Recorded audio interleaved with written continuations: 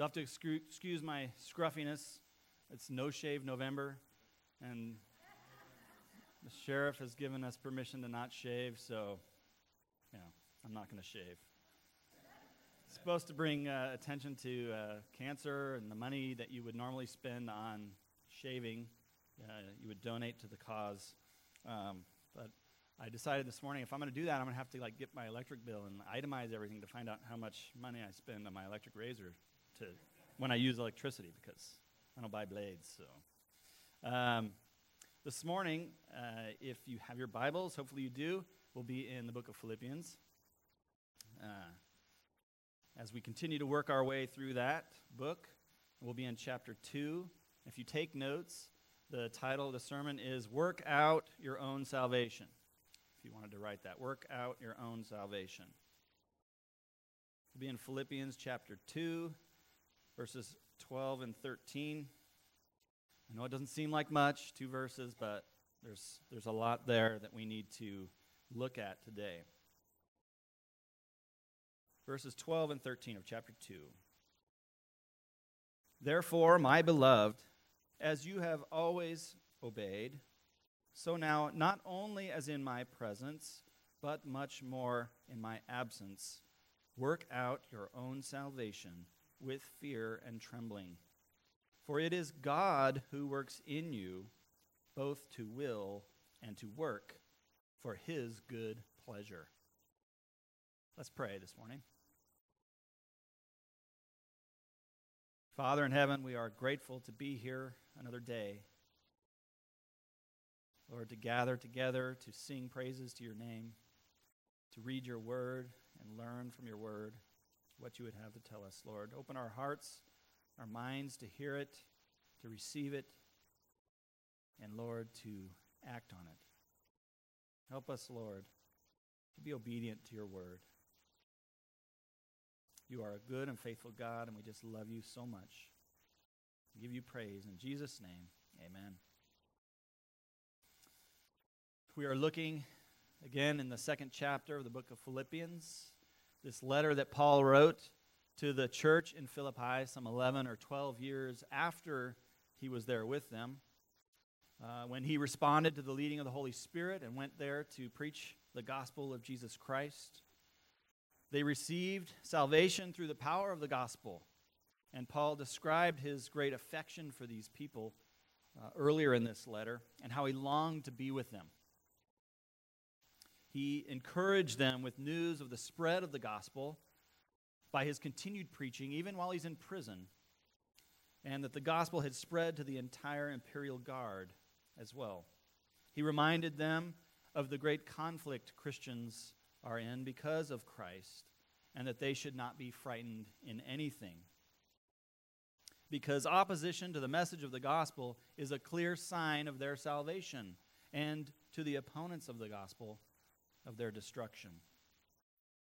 Paul has been spurring them on to unity with one another in Christ and humility toward one another, as was the example given by Christ, who humbled himself by taking on human form and becoming obedient to the point of death on a cross. The first part of this letter has led up to what Paul says next. Not only does it lead up to it, but it is the foundation for, or the reason why they can and should do what he commands them to do. He starts verse 12 by saying, "Therefore, my beloved." This is not something that Paul would say to just anyone. We must remember who he has addressed this letter to. In verse 1, chapter 1, he addresses the letter to all the saints in Christ Jesus who are at Philippi, with the overseers and deacons. This letter is clearly written to those who are believers in Christ and have received salvation through faith in him. When he says, "my beloved," it is his term of affection, reserved for those sharing the common bond of the cross of Christ. The words Paul has used and the things he has said in this letter to this point, if heard by unbelievers then or now, would have no meaning. In fact, they would have been and are now considered foolish or crazy, even fanatical by the unbelieving world, as Christians are often portrayed as fanatics. 1 Corinthians 1:18 says, "For the word of the cross is folly to those who are perishing, but to us who are being saved, it is the power of God." To the Philippian church, this letter has great significance and value. These are people who Paul views not only as fellow Christians, but as partners with him in the gospel. This church supported Paul in his ongoing ministry more than any other church. And now Paul is commanding that his beloved Philippian brothers and sisters be obedient.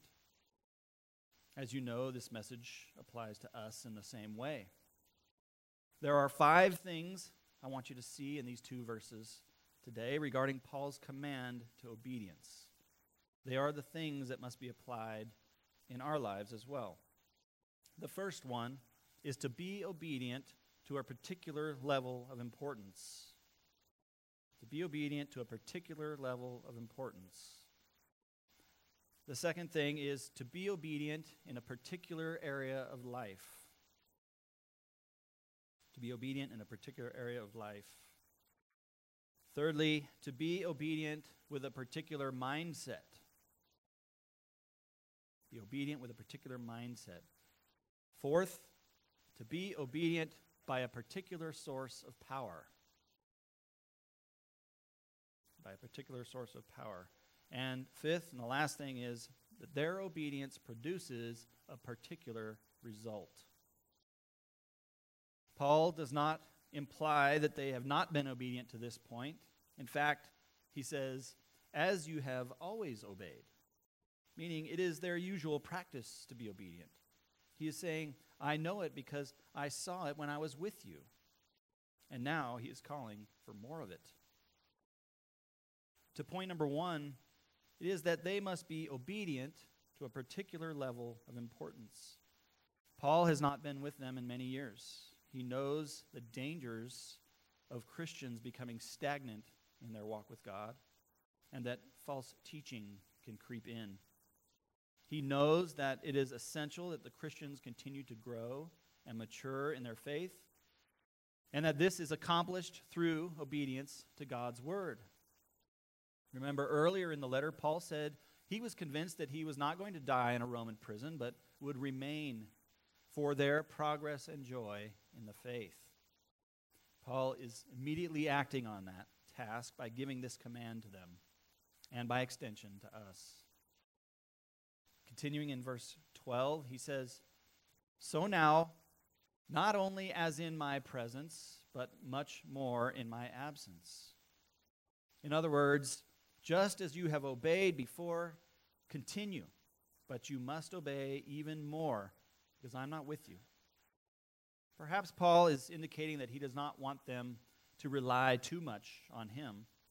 He does not want their obedience to hinge on his physical presence. He is indicating obedience to the word of God is necessary and vital, and it does not require that he be with them. They have the word of God given by him and can and should obey it. In a sense, you need to up your game to live this life. Point 2 is regarding obedience in a particular area of life that Paul focuses on in this passage. It is their working as it relates to their salvation. He says, "Work out your own salvation." I cannot do it for you. You must work it out. So what does this mean, to work out your own salvation? Well, what does the scripture not say here? It does not say to work for your salvation, as if you play any part in earning it. It does not say to work toward your salvation, as if you are only mostly saved and need to add something to it to bring it into full effect.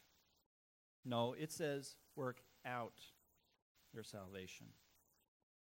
First of all, each believer has his or her own profession of faith in Christ, and each believer is individually saved by Christ.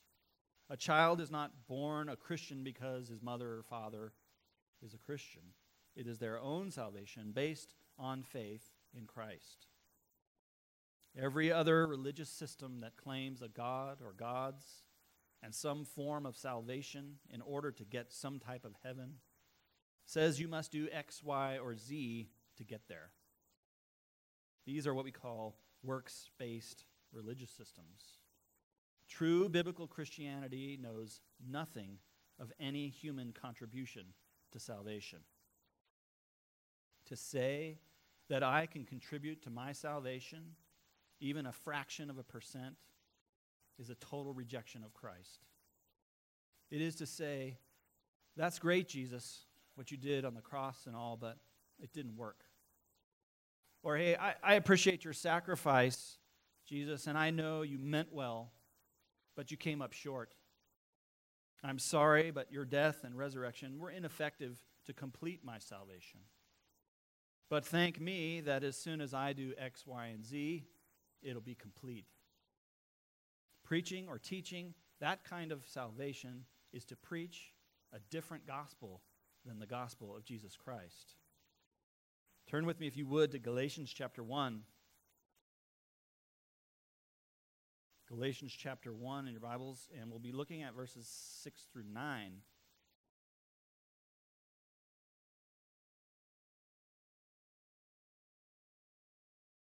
Galatians 1, 6 through 9. I am astonished that you are so quickly deserting him who called you in the grace of Christ and are turning to a different gospel. Not that there is another one, but there are some who trouble you and want to distort the gospel of Christ. But even if we or an angel from heaven should preach to you a gospel contrary to the one we preach to you, let him be accursed. As we have said before, so now I say again, if anyone is preaching to you a gospel contrary to the one you received, let him be accursed. The Galatians had received the gospel, the true gospel, but now they're being taught and deceived, and that they need to add something, namely circumcision, to complete their salvation. Paul told them, even if he himself or an angel of God came and preached to them a gospel different than the one they first heard, that person should be accursed. God does not share his glory with anyone. Galatians 2:21 says, I do not nullify the grace of God, for if righteousness were through the law, then Christ died for no purpose. To say that we help or can add anything to our salvation by doing good things is so utterly arrogant and prideful, and it makes it so Jesus' death is meaningless. Fortunately, Scripture makes salvation clear. Turn back to the left to Ephesians chapter 2 in your Bible. Ephesians chapter 2, verses 8 through 10. See what Scripture says about what we add to salvation. Ephesians 2, 8 through 10. For by grace you have been saved through faith. And this is not your own doing. It is the gift of God, not a result of works, so that no one may boast. For we are his workmanship, created in Christ Jesus for good works, which God prepared beforehand that we should walk in them. I believe it was Jonathan Edwards who said, the only thing of my very own that I contribute to my salvation is the sin which makes it necessary.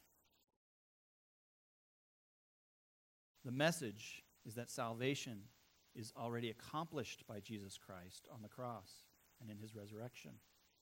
Nothing left undone, half done, mostly done, or anything but completely done. As Jesus said from the cross, it is finished.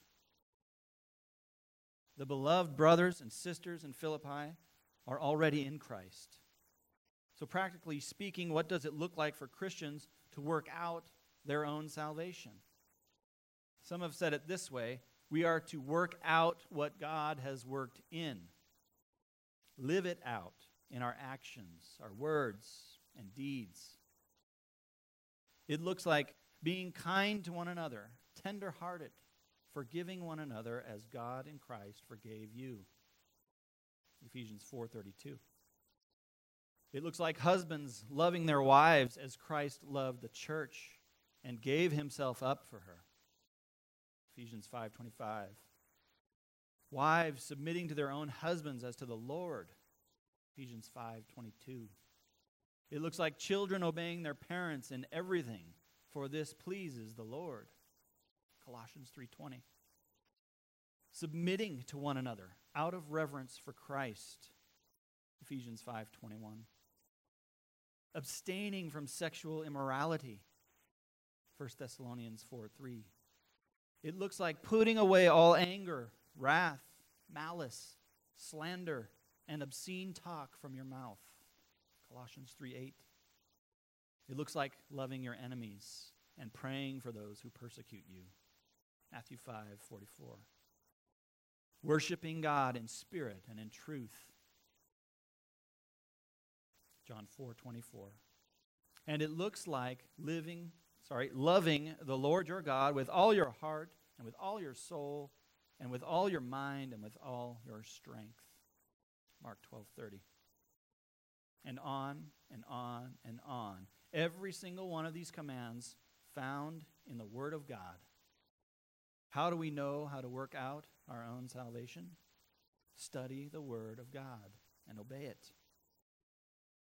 We don't have to wonder what to do or listen for a special word from the Lord to know what to do. We don't have to be a pastor or a teacher to know what to do. God has spoken, and it is right here in the Bible, ready for us to read and study and obey. This precious Word of God has everything we need to work out what He has already worked in.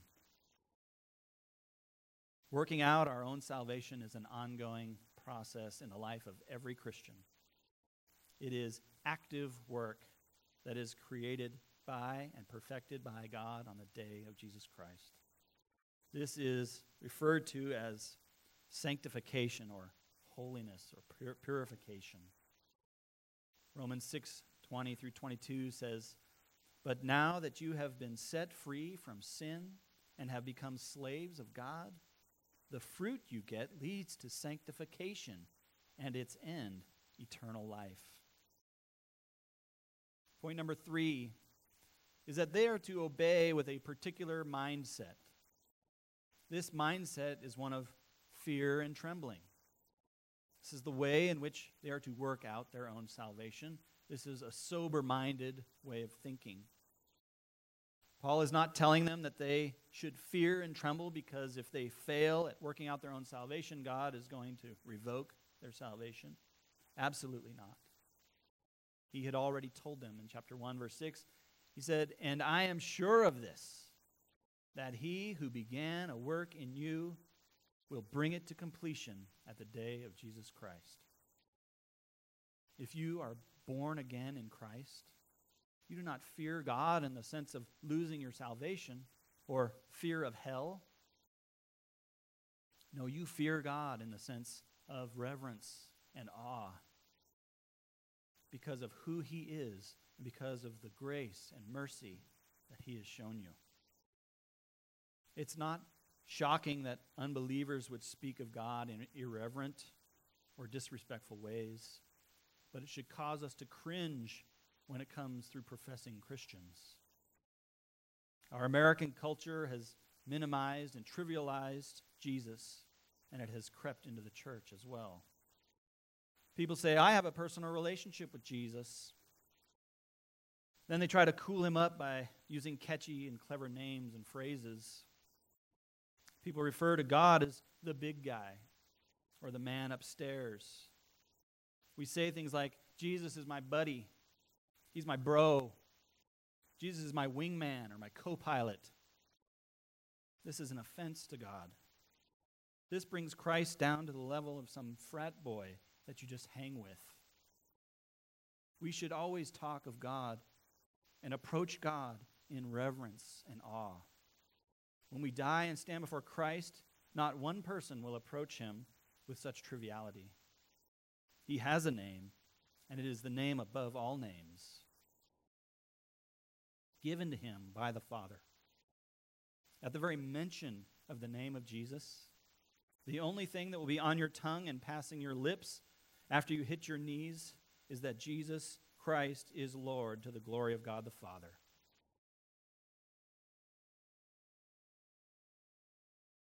Why would we, here on earth, refer to him or approach him in this life with anything different than what he will receive when he returns? The fear and trembling we should have before God as Christians is not because God is a mean God or a bully, but because I am afraid of offending him. I fear to grieve my Savior. As we are working out our own salvation, it is to be done with fear and trembling. We are to live as sober-minded people as we continue working toward the day Christ returns. 1 Peter 1:13 says, "Therefore, preparing your minds for action and being sober-minded, set your hope fully on the grace that will be brought to you at the revelation of Jesus Christ." We have seen now that Paul and Peter have both indicated we have a part in as active Christians. Scripture does not say that we are saved and then we sit back and do nothing, as if we have no function because Christ did it all.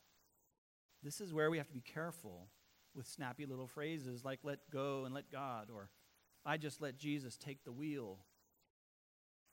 I am sure different people mean different things by those phrases, but we must remember they don't come from the Bible. Scripture is clear that we are not passive in our Christianity. We are to be active and obedient. At the end of his life, when Paul writes his final letter to Timothy before he's killed, he again uses words that indicate the Christian life is not passive. In 2 Timothy 4:7, Paul says, "I have fought the good fight. I have finished the race. I have kept the faith." That is active Christianity.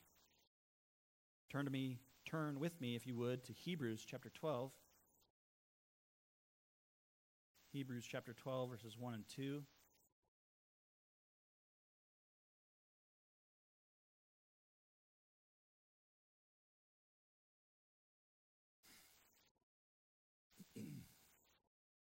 Hebrews 12, 1 and 2. "Therefore, since we are surrounded by so great a cloud of witnesses, let us also lay aside every weight and sin which clings so closely, and let us run with endurance the race that is set before us, looking to Jesus, the founder and perfecter of our faith, who for the joy that was set before him endured the cross, despising the shame, and is seated at the right hand of the throne of God." Other such scriptures talk of wrestling and battle. And all of these things prove that we are active and involved in working out our own salvation with fear and trembling. We do not sit back and relax.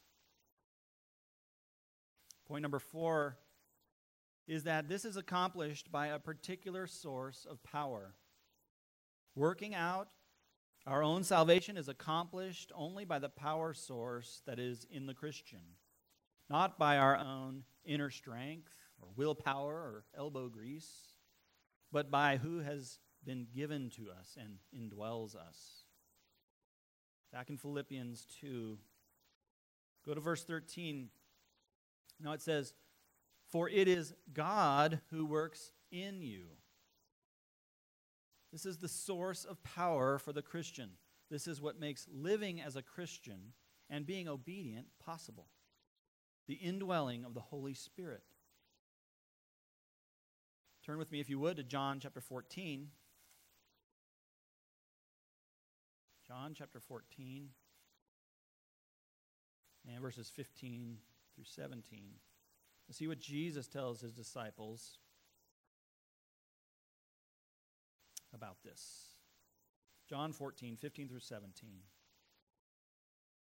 Jesus says, "If you love me, you will keep my commandments. And I will ask the Father, and he will give you another helper to be with you forever, even the Spirit of truth, whom the world cannot receive because it neither sees him nor knows him. You know him, for he dwells with you and will be in you." Galatians 2:20, Paul said, "I have been crucified with Christ. It is no longer I who live, but Christ who lives in me. And the life I now live in the flesh, I live by faith in the Son of God, who loved me and gave himself for me." Later in this very letter to the Philippians, Paul says, "I can do all things through Christ who strengthens me." So yes, we have a part to play in obedience to the word of the Lord, and as we cooperate with the Spirit, but let us never think that we have the ability to do anything without the power of God in our lives. Let us not elevate our human will to a position that it does not occupy. That is, the notion that we could even conjure up a single righteous thought without God working in us, let alone exhibit righteous living. In John 15:5, Jesus says, "I am the vine, you are the branches. Whoever abides in me, and I in him, he it is that bears much fruit. For apart from me, you can do nothing." In verse 13, in Philippians 2, it is God who works in us to do what? To will and to work. He works in us to change our will, to put in us the Christ-like desires we would not otherwise have.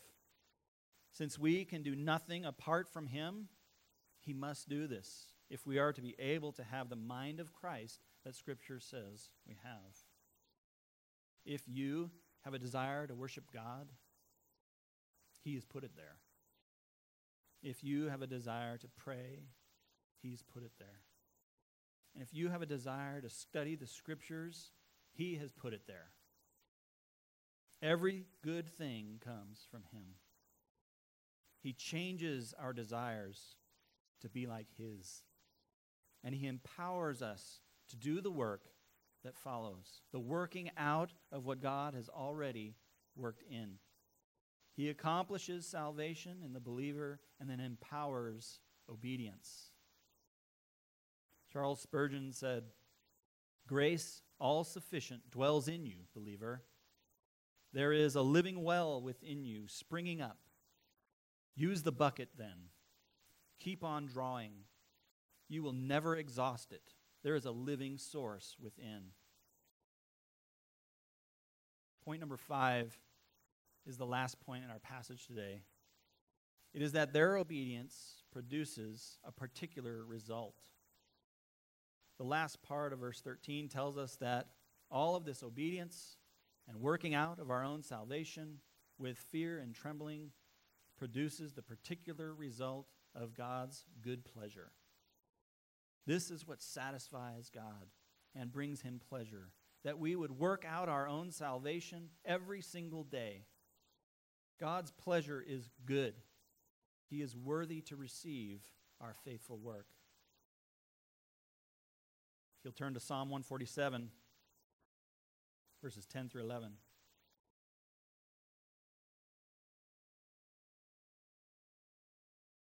Psalm 147, verses 10 through 11.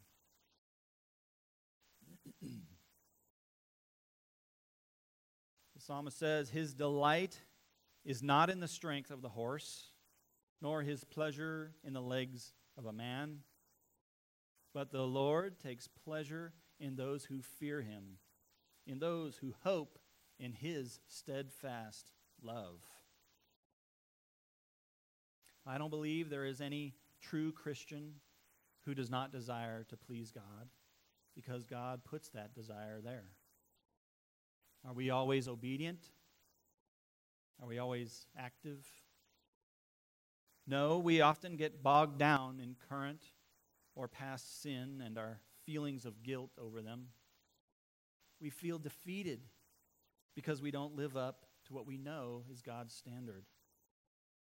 That is actually confirmation that God is working in us.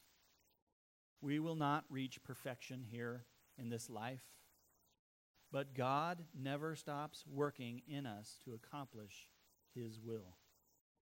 He has not and will not command us to do something that we cannot do by the power of His Holy Spirit living in us. He is our helper. Though Christ has already won the victory over sin and death, we are to run the race. We persevere. We fight the good fight. He has freed you from the bondage of sin, and you are free to live for Him.